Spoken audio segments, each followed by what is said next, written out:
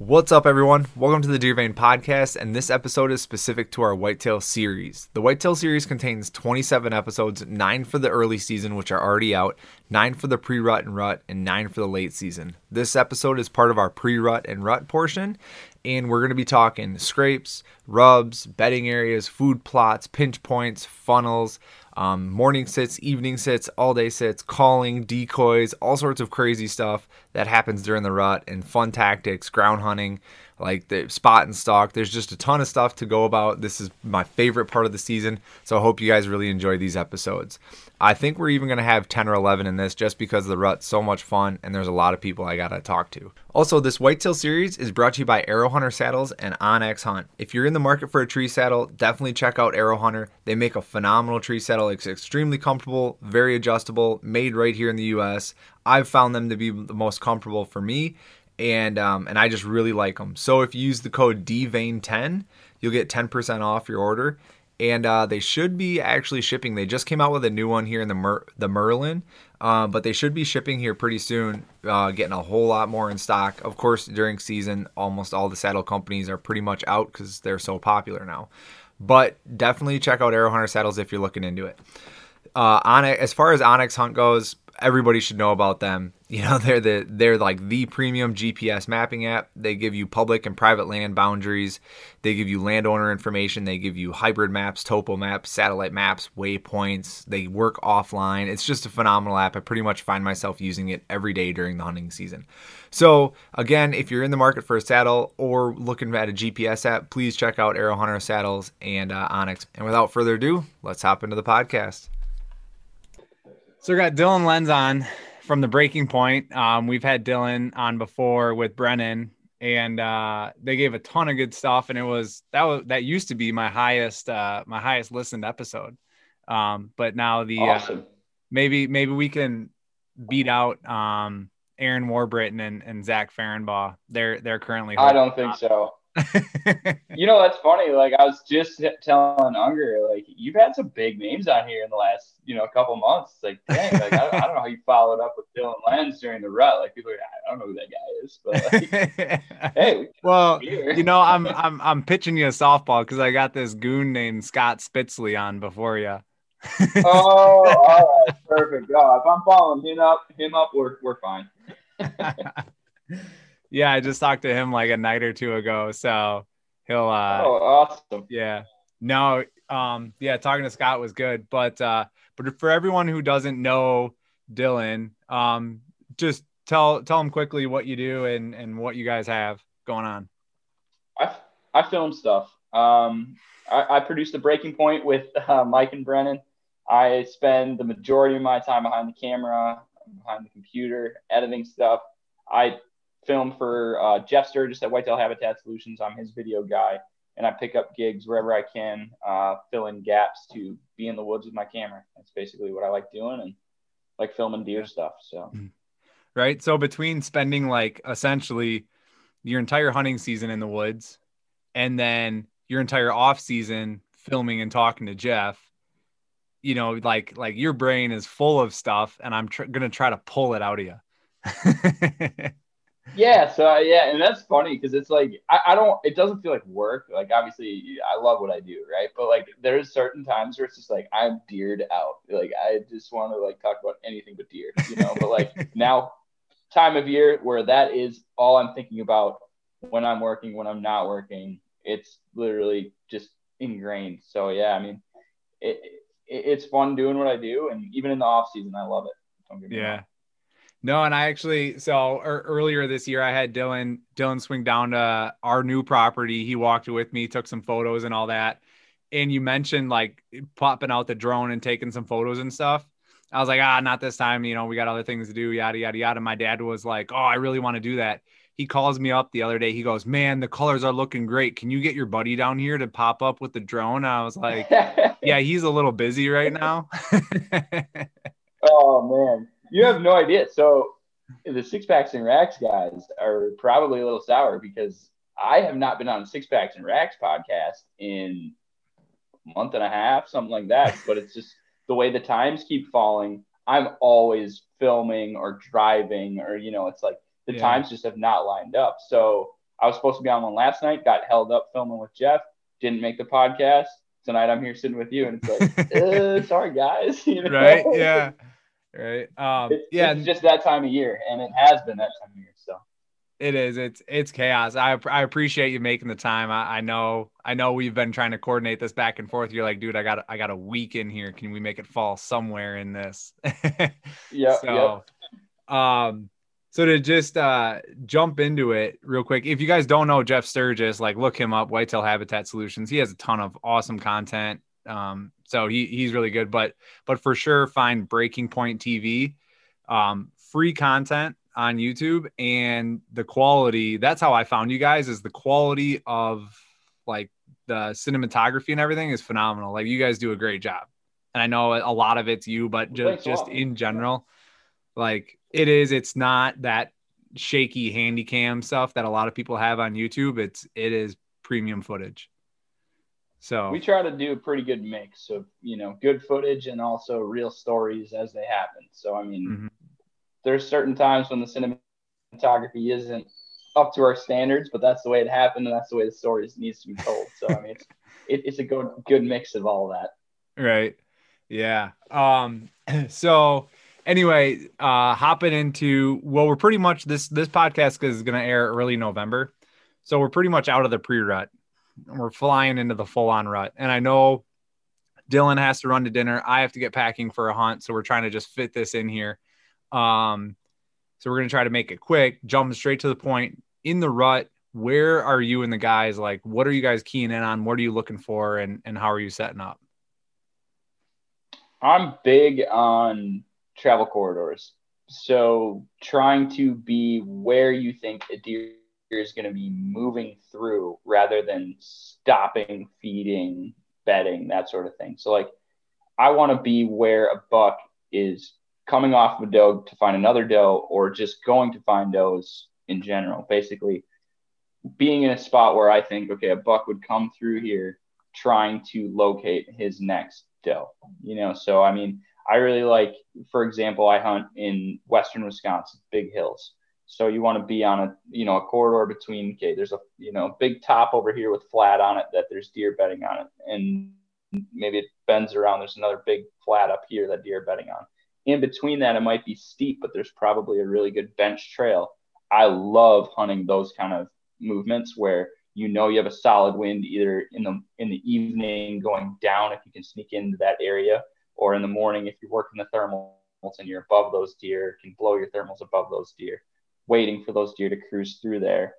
I mean, it's just you just sit there and all morning it's like any minute it's going to happen. There's going to be deer that goes and bumps that bedding area and then comes through here to bump the next one. Like those are my favorite spots to be in this time of year, coming up here in early November. Okay. So those travel routes between bedding areas, not necessarily on the bedding area specifically or anything like that, just like that trail that connects them.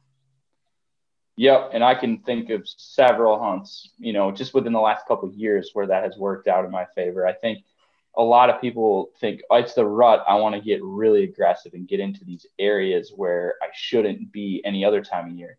And I would like to play it a little bit more conservative than that. I mean, obviously we push the envelope now and then if the wind's good, or, ending a trip and getting into an area that, okay, last ditch effort. But if you're trying to conserve your property, if you're hunting a consistent property, being able to get in and out without putting too much pressure on your property, I think is really important. Yeah. Okay. So then what makes, like getting in and out, what makes a premium entry and exit route? Like, what are you looking for to be able to sneak into that travel corridor? Oh man, be able to sneak out. I was literally just talking to Ryan about this, but like when you are going in and out of the woods, it's like I'm angry the entire time because every step you take is making noise and leaving scent in an area on your property that you do not want to leave scent or make noise. So I want to walk a field edge that I know deer aren't bedding up against, and then a straight line up to my stand perpendicular to the deer movement so that you're not walking along a trail that the deer walk on, or along a bedding area. I want to walk through a non-deer area where I don't think there's deer near, and then cut a straight line to that stand and hope that no deer cross that path soon after you're there or while you're there, obviously. But like Sure. that's the worst feeling in the world, is knowing that you are doing things you shouldn't be doing in an area you shouldn't be doing them. So like that's my whole thing, is like I've been hunting solid here with Unger for the past, I think, 6-7 days, and you just think about that scent web that you're leaving out there every day, and it's like, man, how many deer have walked across where we've walked across, and now know that we're here. Now this area is pressured, and now maybe those deer aren't as comfortable being in these areas that I want deer to be comfortable in. So I think a lot of people kind of overlook that and think, oh, I got in clean, I didn't spook any deer. Well, you're spooking deer after you leave, even just by making that, or leaving that scent or making that noise. Maybe there were deer a little ways off that you couldn't see but heard you, and it's the stuff that keeps me up at night. Yeah. So a few different questions on that one. How long do you think that like scent sticks around? Because I know some people like are like, it's been, a couple days, like bucks coming through there shouldn't smell me at all. But then obviously like 10 minutes after you've been there, they're going to smell you. So do you have any idea like how long it takes for that to really fade? I think it's arbitrary, and I think I think it depends on your neighboring properties and all that. Like you think about it, like, okay, your property, if you are hunting it, you're taking your rutcation, you're going to be there for a week solid, and you walk in and out to 4 or 5 different stands, and maybe you hunt a couple of those stands the same stands different times. Those trails are through the woods there, where a deer could walk over that 6-7 hours. I don't know how long. They have incredible noses, but they walk over that and they smell something that's not supposed to be there, and they think, I don't like that. It's maybe they don't leave your property, but in their travels they come onto your neighbor's land, and your neighbor's not up there hunting, and they don't smell anything. Well, that deer's gonna be more comfortable in those areas where he doesn't have to cross a bunch of paths of human scent coming in and out. In my opinion, Sure. like that's why I think a lot of people, they get there and then they see less and less deer throughout the week of their vacation or their season. It's just those deer key on when you're there and know that, okay, well, I'm going to move into the next valley in the neighbors because I know that guy's not in there. And that they don't think that way, but in their mind, it just makes sense. They're in an area where there's less of a threat. Right. No, and I can definitely see that happening with people who take rutcations and hunt a property consistently for 4, 5, 6, 7 days straight. And maybe on like the 4th day, they're getting a little aggressive and they get into an area, and that buck has already kind of caught wind of them once or twice, at 11 p.m. Yes. or 1 a.m. or something. And then he finally gets a decent wind of you. I mean, he's likely out, especially if the neighbor's not hunting. Yep. So my neighboring property Absolutely. where I'm going to be hunting this for the next few days, he doesn't hunt until gun season. So like, that's one of my fears but my only saving grace is it's my property, then his, and then the public. So like, okay, they're going to be pushed off the public for sure. It's getting pressure. Yeah. So maybe my pressure will be less. That's what you think about. It's like, and that's what you want, in my opinion. Like, so for example, right now in our hunt, we had north winds for the first few days of our hunt. So we were hunting an area of our property that we had stands set up for north winds, and we were in there, 3 days in a row, sneaking in, sneaking out, hunting the fringes. We had to get in a little bit, and we had a deer cross our trail. He was a nice 2-year-old, came in and he hit our trail. He stopped. He sniffed right where our boot tracks were. He didn't like it. He didn't hate it. He just turned around, went right back the way he came. He didn't blow. He didn't, it's just those deer know that that's not supposed to be there. So or it hasn't been there. The wind for switched back to that. Yep, exactly. So, I mean, then we had south winds for the past couple of days. So we weren't in that area for 3-4 days. So then we went back in there this morning because we had a north wind again. And we saw 2 of our shooters today again. So I think if we would have been in there pounding that area, we wouldn't have likely seen those deer because the deer wouldn't have been comfortable in that area. But they had a few days to recuperate. Those does are probably moving through there every day, being comfortable again. So I think like there's that. It's just peaks and valleys when those deer are likely gonna be there. So you kind of got to play that and think about that ahead of time. So in that scenario, so you got those north winds. If you would have seen, one of the shooters, right, and he was just out of range or he was just in the brush or whatever, and that was Wednesday, and Thursday was a south wind. Would you go in there and try to set up in there for a south wind hunting that same trail just on the other side? Or would you just vacate the area? Because if you go in there with a south wind, your entry, you're going to cross that trail, right? Right. And I think that, I mean, that's a pretty specific scenario, but I mean, we hunted up there, I think 3 mornings in a row. We had a north wind. We went to a different area of the property and hunted, thinking like, okay, we'll give this area a break. We're going to get south winds. We'll give this area 4 days off.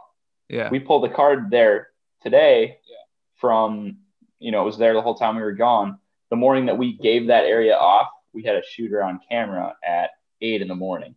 It's like, oh, here we are. It doesn't work out exactly the way, it's not black and white all the time. That deer just never came in from a direction where he never crossed our trails and went out a direction where he never crossed our trails. So, I mean, and he might have been in there. I would necessarily. Yeah, he might have been in there. I'm sorry. I was whenever, say, but I mean, he might have been in there because it was a south wind rather than a north wind. Right. And that's just it. Is like,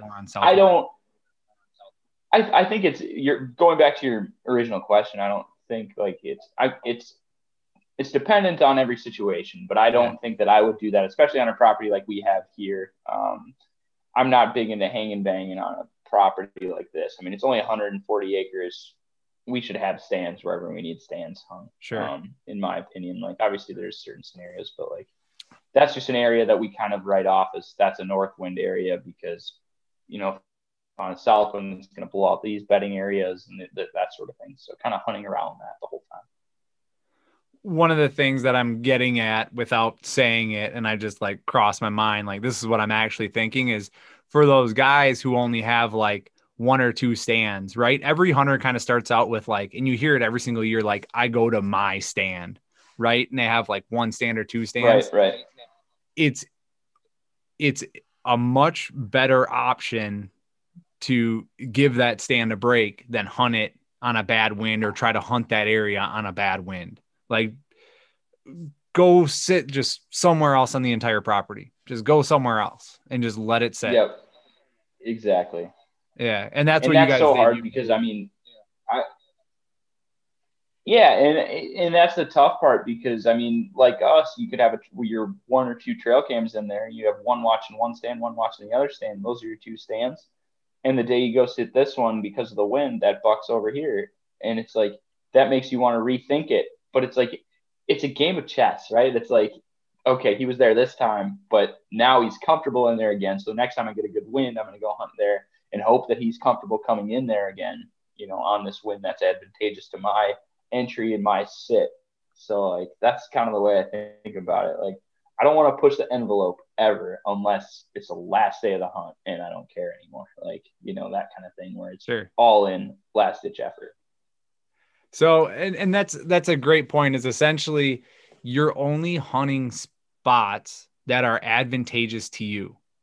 And if they're not advantageous to you via your entry route, via your wind, via thermals, then you're not hunting them. Then you're finding a different place to hunt that is advantageous to you. Right.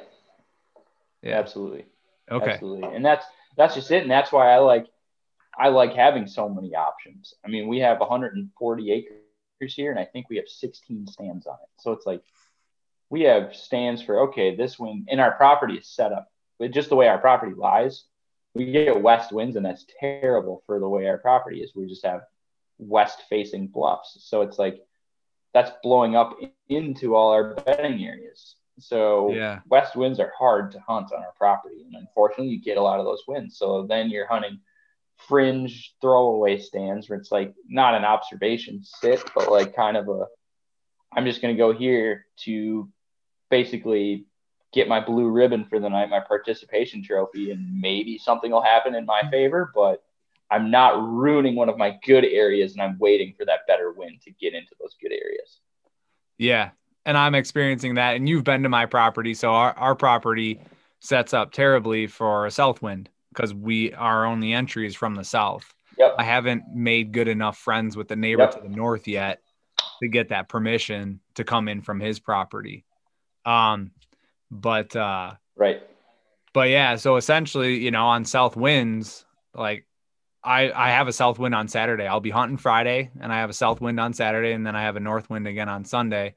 And I'm thinking for that south wind, I'm just gonna bop over to the public and go see what I can find. I scouted it a year Yeah. ago, but at least I'm not ruining, you know, the opportunity at my sit on my property. Exactly.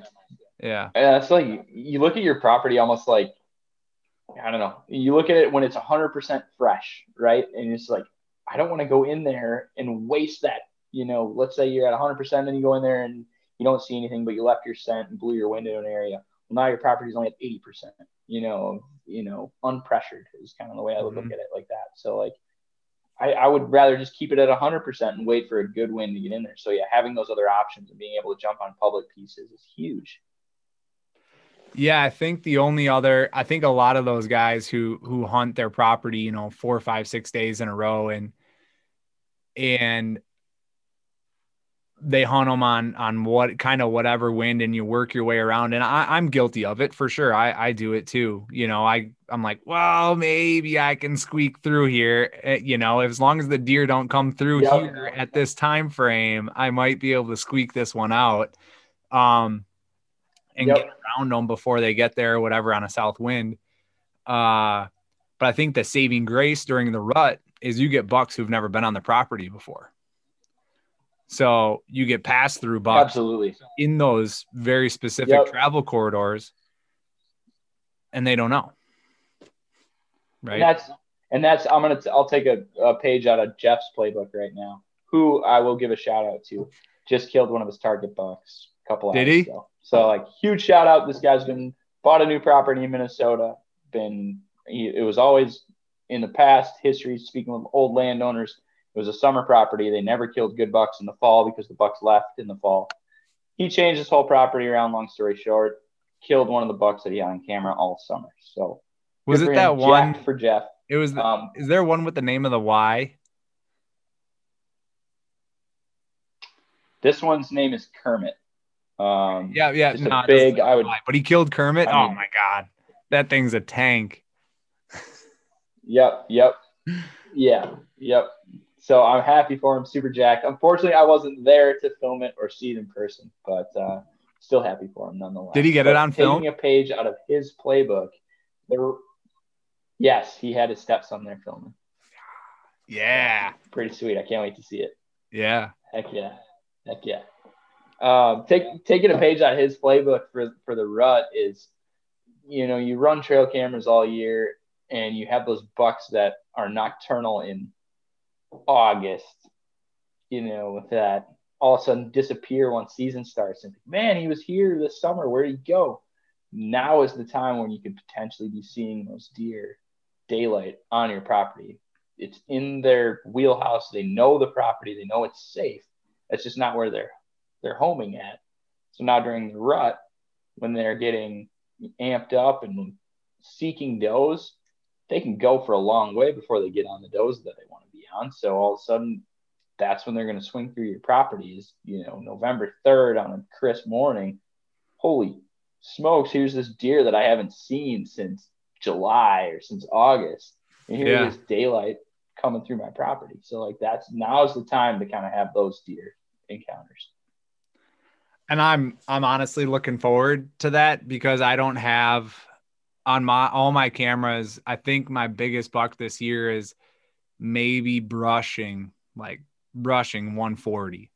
And I know the area has potential. I know there's got to be that 4.5, 5.5-year-old 160, 170 in the area, within a mile or so, but he's just not on my property, but I'm hoping we have a valley, right? That valley, I mean, you've seen it. So I am hoping he's going to cruise through that valley, going up it or down it, looking, and I'm just going to be in the right spot at the right time. Yeah. My number one spot that's kind of this is, where when we were walking through the woods, so my property lays out, it's a south hillside and a north hillside with a creek rolling down the middle of it.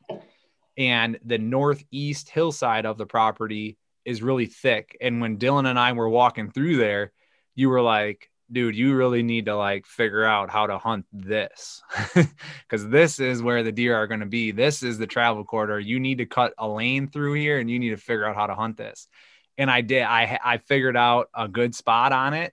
And I have a spot for it and that's where I'll be hunting. And essentially between the creek and we actually have cliffs on our property. So not just like big hills, like straight up rock cliffs that goats would be on. And in between the creek and those cliffs is only about like 60 yards. So I can get in there and I can pretty much shoot dang near. I mean, the trails don't go all the way up to the cliffs. So, I mean, 50 yards and less, if it goes through there, I should be able to get an opportunity.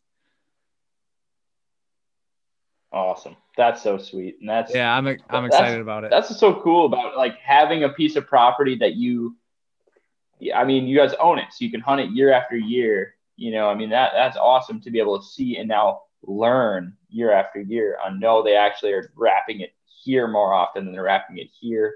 So I need to get a lane there. Maybe I can move my stand here a little bit. That changes my access for my better. So like being able to dial in year after year and kind of like rethink those sets is, in my opinion, like what it's all about when you own property. Even if you're on public land and you have your honey holes that you can hunt every year, like just kind of tuning in on those and honing down where you need to be and where the deer travel. That's what it's all about. That's what I love. So to that end, that's a great point too, because one of the big themes, there's a few big themes throughout all these podcasts, and the people who kill the most bucks that are on this podcast talk about historical data. I mean, that is like, they don't specifically come out and say it, but they mention it over and over and over again in one way or another. Yep. And so to that end, how have you ever hunted a property for a year, 2 years, 3 years, and just been like, I think there's good deer here, but it just never pans out. And then you're just like, this isn't a good property. Because if I'm like, and it happened to me, like I hunted pieces of public year over year for 2 years and I didn't have like any luck. The trail cameras weren't showing a whole lot. And I was just like, all right, I'm done with this piece. I'm moving on. And what do you do in those scenarios, and how long do you give it before you're like, all right, this ain't any good? So we're kind of in that situation right now. Ryan and I have switched leases and properties that we've hunted every year for the last, I think, 6-7 years now. It's just hopping around. We don't like this piece. We lost this piece. We had permission here. Now we don't have permission here. Now we're on a lease. We had it last year. We kept it into this year. Last year, we did not get a single 4-year-old photo daylight throughout the entire year. We had one picture of a 4-year-old that I'm thinking of off the top of my head. Middle of the night on a very corner of our property. That was it. So, but we saw potential in, okay, well, if these 2 and 3-year-olds are here, obviously they're going to get older. They're not going to get kicked out. They're going to be comfortable here. It's just kind of a fringe property that has one good ridge on it, and it touches 2 other ridges, but it doesn't get quite to the top of these ridges, where it's like, man, if I could only get to the top, that's where the bucks are. So we're hunting these fringes, and the shooters that we saw today, we saw 2 of our shooters. We're hunting the very north end of our piece. That's where it doesn't get to the top of the ridge. We're there. These bucks maybe spent, the first one we saw this morning, maybe spent 2 minutes on our property, but that's the 2 minutes we needed. Yeah. Fortunately, we didn't have a lane where he came through. He came through an area we weren't expected to. He came in downwind, crossed our path. Did not expect it to go the way it did, but he just kept cruising, and then he went off onto the neighbors. He was literally on our property for 2 minutes. It's like, we are that fringe property, but being able to capitalize on that is all we need. So, right. I mean, every situation is obviously different. But this property specifically for us, I think is going to work out for the long term, because we have those opportunities to get in those areas where you're not going to see bucks consistently all the time. But during the pre-rut, when you have pictures of deer once in a while on your property, you know that you're part of their loop. Okay, I'm going to set up as close as I can to where I think he's going to be on our property and then move off. And that's what we did last year. We killed 2 bucks on our property last year that way. I mean, they were both 3-year-olds. We haven't killed a mature deer on this farm yet. We have some pictures of them this year. And here we've been hunting the last 6-7 days, and we've seen 5 of our 5 shooters this year. So it's like, Awesome. They're here. We just need them to be where we are. That's the toughest part. We haven't spooked any of them. We haven't blown any of them out. I'm sure us being on the property for 6-7 days has not helped them be on our property more, as it's a fringe property. But that's all we have to work with right now. So that's what we're working with. And we're just trying to be in an area that we think a deer might just hop on our property, roll through, cruising, and then he hops off onto the neighbors. We're not holding these bucks. We do have one ridge that I'm sure holds good bucks, but we don't pressure that area. That's kind of like our sanctuary. But we hunt these areas, these cruising paths that we talked about earlier that are between bedding areas, between bedding and food, trying to get to spots where we can kind of hunt them and not pressure them in a way. So back to the original question that you asked, I would say, I would give a property a few years before you say this property sucks, I'm out. Like, give it a couple years, learn how the deer are using it, and learn how to use that to your advantage, because they might be using a corner of it, a couple corners of it.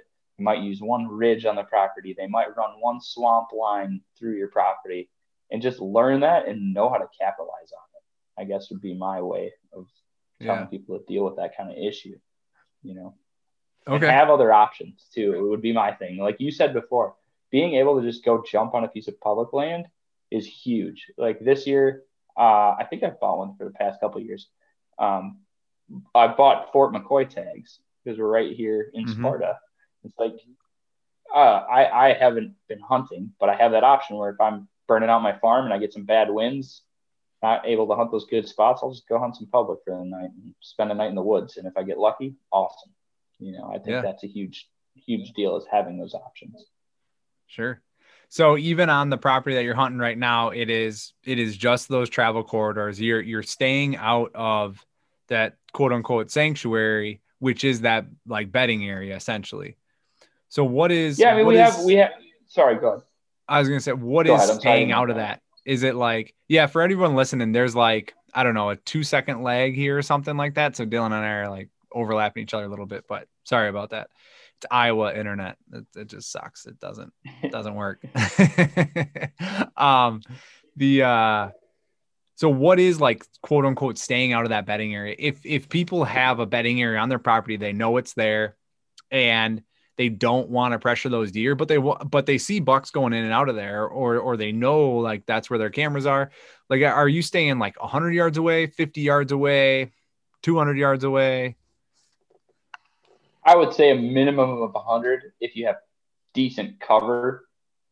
But you got to know, like, deer see better than you think deer see. Deer smell better than you think deer smell. And deer hear better than you think they hear. So, like, you might think you got out clean, but there might have been some does bedded on that edge of that bedding area that saw you, heard you, smelled you get out of there. And now that makes them want to bed a little bit deeper into that sanctuary that you think you have. And that shrinks the size of that sanctuary then. Well, that might pressure some of the bucks that were back further in there. They got to go find another area because now it's too crowded. The does are ruling that roost. And the bucks, they don't want to deal with that pressure. So they just go somewhere else. So that's kind of the way that I picture it. Is like, you have this area, stay out of it. And when I say stay out of it, like, don't let them see you. Don't let them hear you. Don't let them smell you. So that's really tough, especially on small parcels. But it's something that you almost have to sacrifice a portion of that sanctuary and think, this whole area I'm not going into. This area here is where I think the deer are bedding. So I'm giving them a pretty good buffer, or at least I think I am. I mean, you probably still have deer bed in that buffer area. And those are probably the fawns, forkhorns, the smaller deer that still have yet to learn, hey, that's bad. I need to stay away from that. Where, then you have that real sanctuary that is a lot smaller than what you call your sanctuary, in my opinion.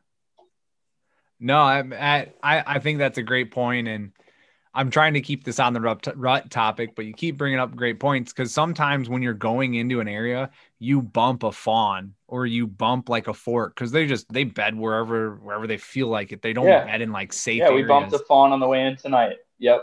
Yeah. And it's like, I look at it like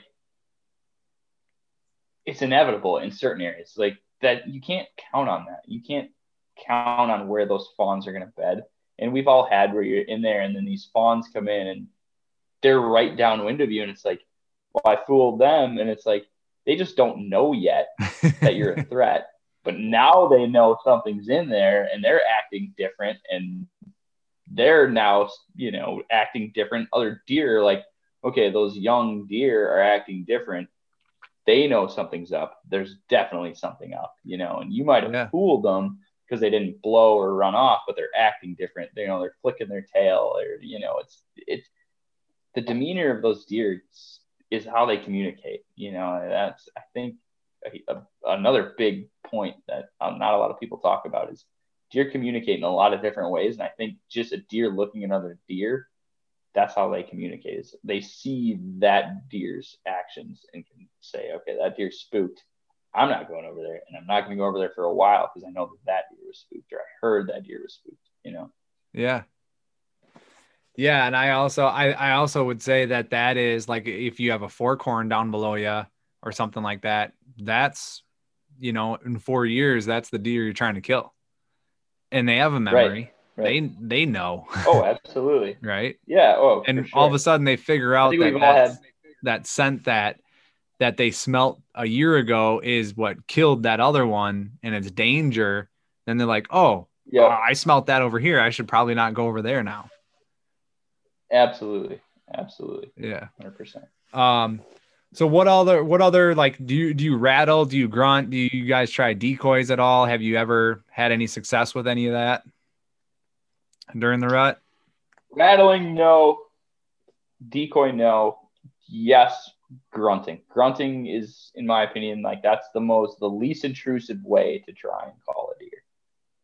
The most intrusive that will go in Wisconsin is a snort wheeze, and we did that the other night. Didn't work, and we didn't spook the deer, but it's such a risk because you have to know that deer's personality. Basically, in my opinion, like, okay, this deer is actually going to take up a challenge and want to kick this other deer's butt. Like, that's the risk you're taking versus I don't want to deal with that right now, So I like a grunt is almost just like a, hey, what's up? Hey, I'm here. Like that's kind of. I'm sure there's different. There's tending grunts. There's challenge grunts or whatever.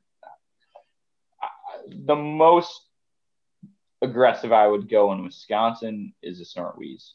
I don't think rattling is a good idea here. I don't think decoys are a good idea here. I'm sure there are listeners here going, I use decoys and it worked. But it hasn't worked for me. So that's just kind of where I'm at. And I've tried it a couple times.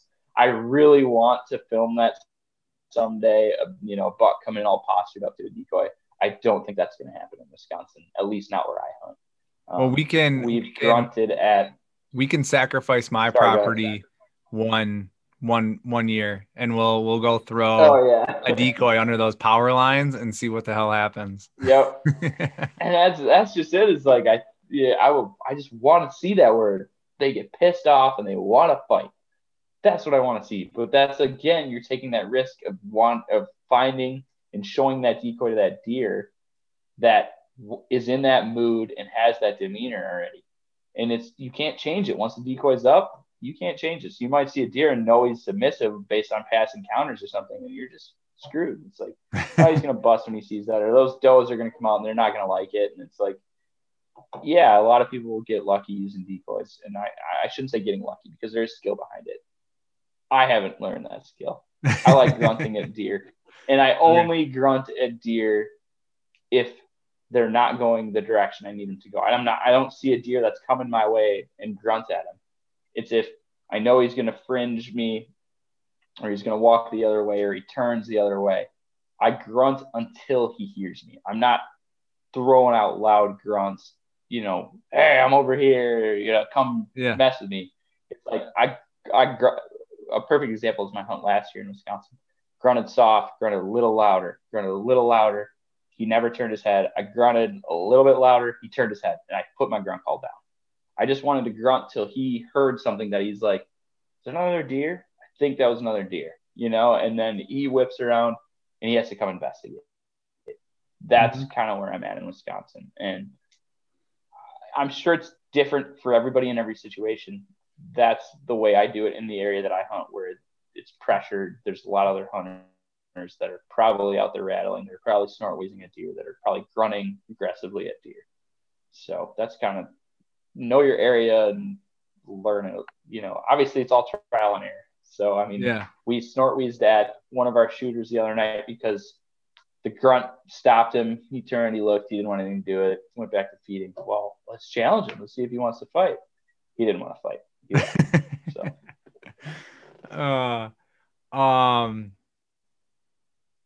Okay, no, that's good. I had a question rolling here, and I just forgot what it was. Oh gosh, it had something to do with grunting. It has nothing to do with grunting. I wanted to talk about scrapes. So like, I mean, you're hunting travel corridors mainly, right? And in the pre-rut, kind of that mid-October to late October, scrapes are a hot topic, and you can get lucky on them. Do you hunt scrapes during the rut, or do you just kind of abandon them and go to the travel corridor route and just straight up go there? On the properties that we hunt, I would say 80% of them have mock scrapes on them, and that's no matter where it is. Okay. Just because it's such a social thing. I mean, I just picture like a fire hydrant for a dog to whiz on. Like, they're going to go up and sniff it regardless of where it is in their habitat. So having that on a travel corridor isn't a bad thing. So like, even on our travel corridor sets, we have that, and it's just, we have sometimes they stop and they hit it and they dig it up. There's other times that they go through, they literally lift their head and sniff it and keep moving.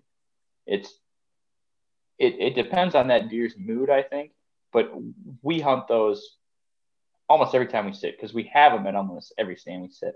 That said, I think once you get into this peak rut timing, natural scrapes really shut off. Okay.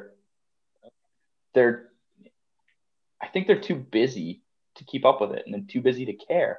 They went and they laid all their scent and their sign the last week of October during the pre-rut to let everyone know where they're at. And then the first week of November, it gets into the peak rut, and they might not be in those areas anymore. So what do they care if they're in an area where another buck's scrapes are at, and they're in there, and that buck's not there either because he's off chasing does somewhere else. So it's almost like, that's kind of the way I think about it. I don't know if that's the way it actually works in a deer's head. That's the way I've made sense of it, is like, there's too much going on in their lives right now for them to go and keep up on that. And you might have where a buck's in a mood where he's making a scrape angrily, just, basically posturing and showing off, or making rubs that way. And I don't think those mean a lot once you get into that peak rut time. Okay. Once things taper off and you get in the post rut and those deer kind of get back into their areas again, I think that's when that picks back up. But there's a couple weeks there where I don't think that's where it's at. Okay. I have a very similar theory on that. It kind of like, they work the scrapes until arbitrary date is November 1st. And then from November 1st to like the 15th, they're too busy chasing does. They're too busy getting after, those ladies. And then after the 15th, I'm sure they hit them. It's just not like they're hitting them religiously or running a scrape line. It's just, this is here and I have a minute. I got to whiz anyway. It's almost like that in my opinion. Yeah. And then after the 15th, I think they're like, all right, I can't really find a whole lot of hot does anymore. Let's go check some scrapes, maybe a hot doe piston one. Yes. And exactly. Right. And then it's a scarcity thing. And they're like, all right, maybe I can find one. Yep. Absolutely. Okay, cool. So but then, I would say too, yeah, just to continue on that, hunting those scrapes is still a good idea in my point, because that's still a line of travel. So those deer are still using those areas because they're comfortable in them. Whether or not they stop and make that scrape and, pose for the camera, they're still rolling through there. And you're saying that, and that's because like scrapes are made in like natural travel corridors. Yeah, or in areas that deer are comfortable being in. Right. Do you think there's like, so do you think like field edge scrapes are still worth sitting, or more of like travel route scrapes are worth sitting? Yeah, I guess I would. I don't hunt a lot of field edges, so I guess I don't even like I don't think about them that way. Okay. Yeah, I would say more travel corridors. Okay. Yeah. And I bring that up just because I know people that will still sit a scrape on November 8th on the edge of a cornfield. And Yeah. it's different. And I'm not saying those don't work. It's if it's like in the corner of a cornfield and they're passing from like one wood lot to another and it's a natural travel Oh area, yeah. that's going to be a great spot. But if it's on a Yeah. 500-acre field and just right out on one of the edges for no apparent reason, there's a scrape that they made at 2 a.m. one night, it's probably not your best option. You can find a better Agreed. spot than that. Absolutely. Absolutely. What about, all right, then this is the last thing because I know we got to hop off here. What about full day sits and all day sits? Like how do you guys do those? How do you do them? Do you move? Do you get down half day? Once in a while we'll plan a full day sit.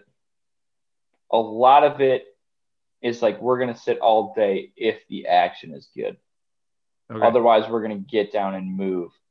A lot of our stands are just set up where it's either a morning stand or either an evening stand, where you can get into an area in the morning, but you can't get out of that area later, and or the deer aren't going to be there later. So that's kind of the way I think about it. And this is another page I'm stealing out of Jeff's playbook. I've worked for the guy for years, so this is just kind of something that's been ingrained in my head. Is scoring your day is basically the way I like to think about it. In the morning, you have a possible of getting a 10 out of 10 in the morning. You got a couple points in the middle of the day based on just random rut movement, and then your evening sit. So you want to have a high score in the morning. You want to have a high score in the evening. And so deer are moving back to bedding in the morning, out of bedding in the evening. A lot of those are different areas on how you can access it. So I guess to kind of answer your question, I think about it on a situational basis. The other day we went into a stand way in the back of our property. We're sitting there. We're about to get down. We had a 2-year-old cruise through. Like, man, maybe they're going to be rolling midday. Maybe we should stay. So this is after we finished our coffee. This is after we had already gotten into the snacks. And it's like, man, we have one bag of M&Ms and one fun-sized Snickers to get us through the day. You want to stay? Yeah, we'll stay. So we were up on a ridge in an area where the wind was no longer going to be good for the rest of the day, but we could hop down and move. We moved, I think, 80 yards into another stand to get into where wind would be better for the evening once the thermals change and they're going downhill. And we starved. It honestly wasn't that bad. It was a good day. We had a great time up there. We did not see the deer that we were expecting to until 5 o'clock. So we sat there all day thinking, man, these deer are going to be rolling through here. Yeah. Well, the same 2-year-old that we saw at 10 o'clock rolled through, I think, about 3 o'clock. And then we ended up seeing one of our shooters that night. He's just old deer. And he was on the neighbors. It's, again, one of them fringe pieces. Okay. He came to the fence to jump over it, and he stood there, and he's like, I don't want to jump over this fence right here. Moved to another spot, looked at the fence, looked at our property. He said, I don't want to jump over the fence right here. And he kept moving, and he eventually worked away. And it's like, that deer wanted to get on our property so bad. And he just, where he went to jump, like he stared at our property like he wanted to get over there. He was munching like he wasn't alarmed in the least. And he's just like, I don't feel like jumping that fence right now. And he just worked off a different way. Yeah, I mean, this deer looks like I keep referring to him as like the old yellow lab, because he has the gray in the face, the droopy face, and he's just a turd of a deer. I mean, he might score 110, but I mean, he's old, and it's just kind of cool to see that and know that we're in the right area for that. And that was on one of those all-day sits where it's like we risked it. We went in there, we stayed, and we couldn't have gotten in there in an evening, but we stayed there, so we were able to just move a little bit, stay there for the rest of the day, and blow our wind into a good area. I think there are stands that are obviously worth sitting all day. I think a lot of times people are just doing it because that's what everybody does, and if you want to be hardcore and kill a good buck, that's what you got to do, and that's a lot of times not what you have to do. Right. And I did watch Jeff's video on that, and essentially it's what he says is like that 1 o'clock to 4 o'clock or 3 o'clock time frame is generally like dead. It's generally doesn't have a whole lot of action going on. You can get lucky for sure. But we've all had times where you're sitting there and 1 o'clock, all of a sudden that's where they're rolling through. So then you think that's when you need to be there. And I think it's really random, and you have to be there on the perfect day. Now, looking at tomorrow, October 30th, tomorrow, high pressure, colder day, low wind, deer out moving tonight. I think tomorrow is going to be one of those days.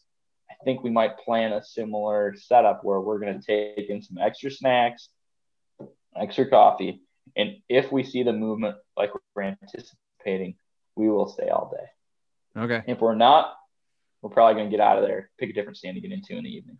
Yeah.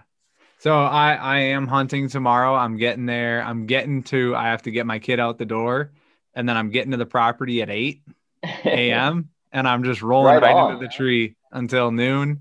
And then I got to have work meetings from 12:30 to 4 o'clock. And then I'm diving back in. So I'm hoping that I can make it work. Heck yeah. This is the time. This is it. I mean, yeah. This is what we live for. It's here. Yep, exactly.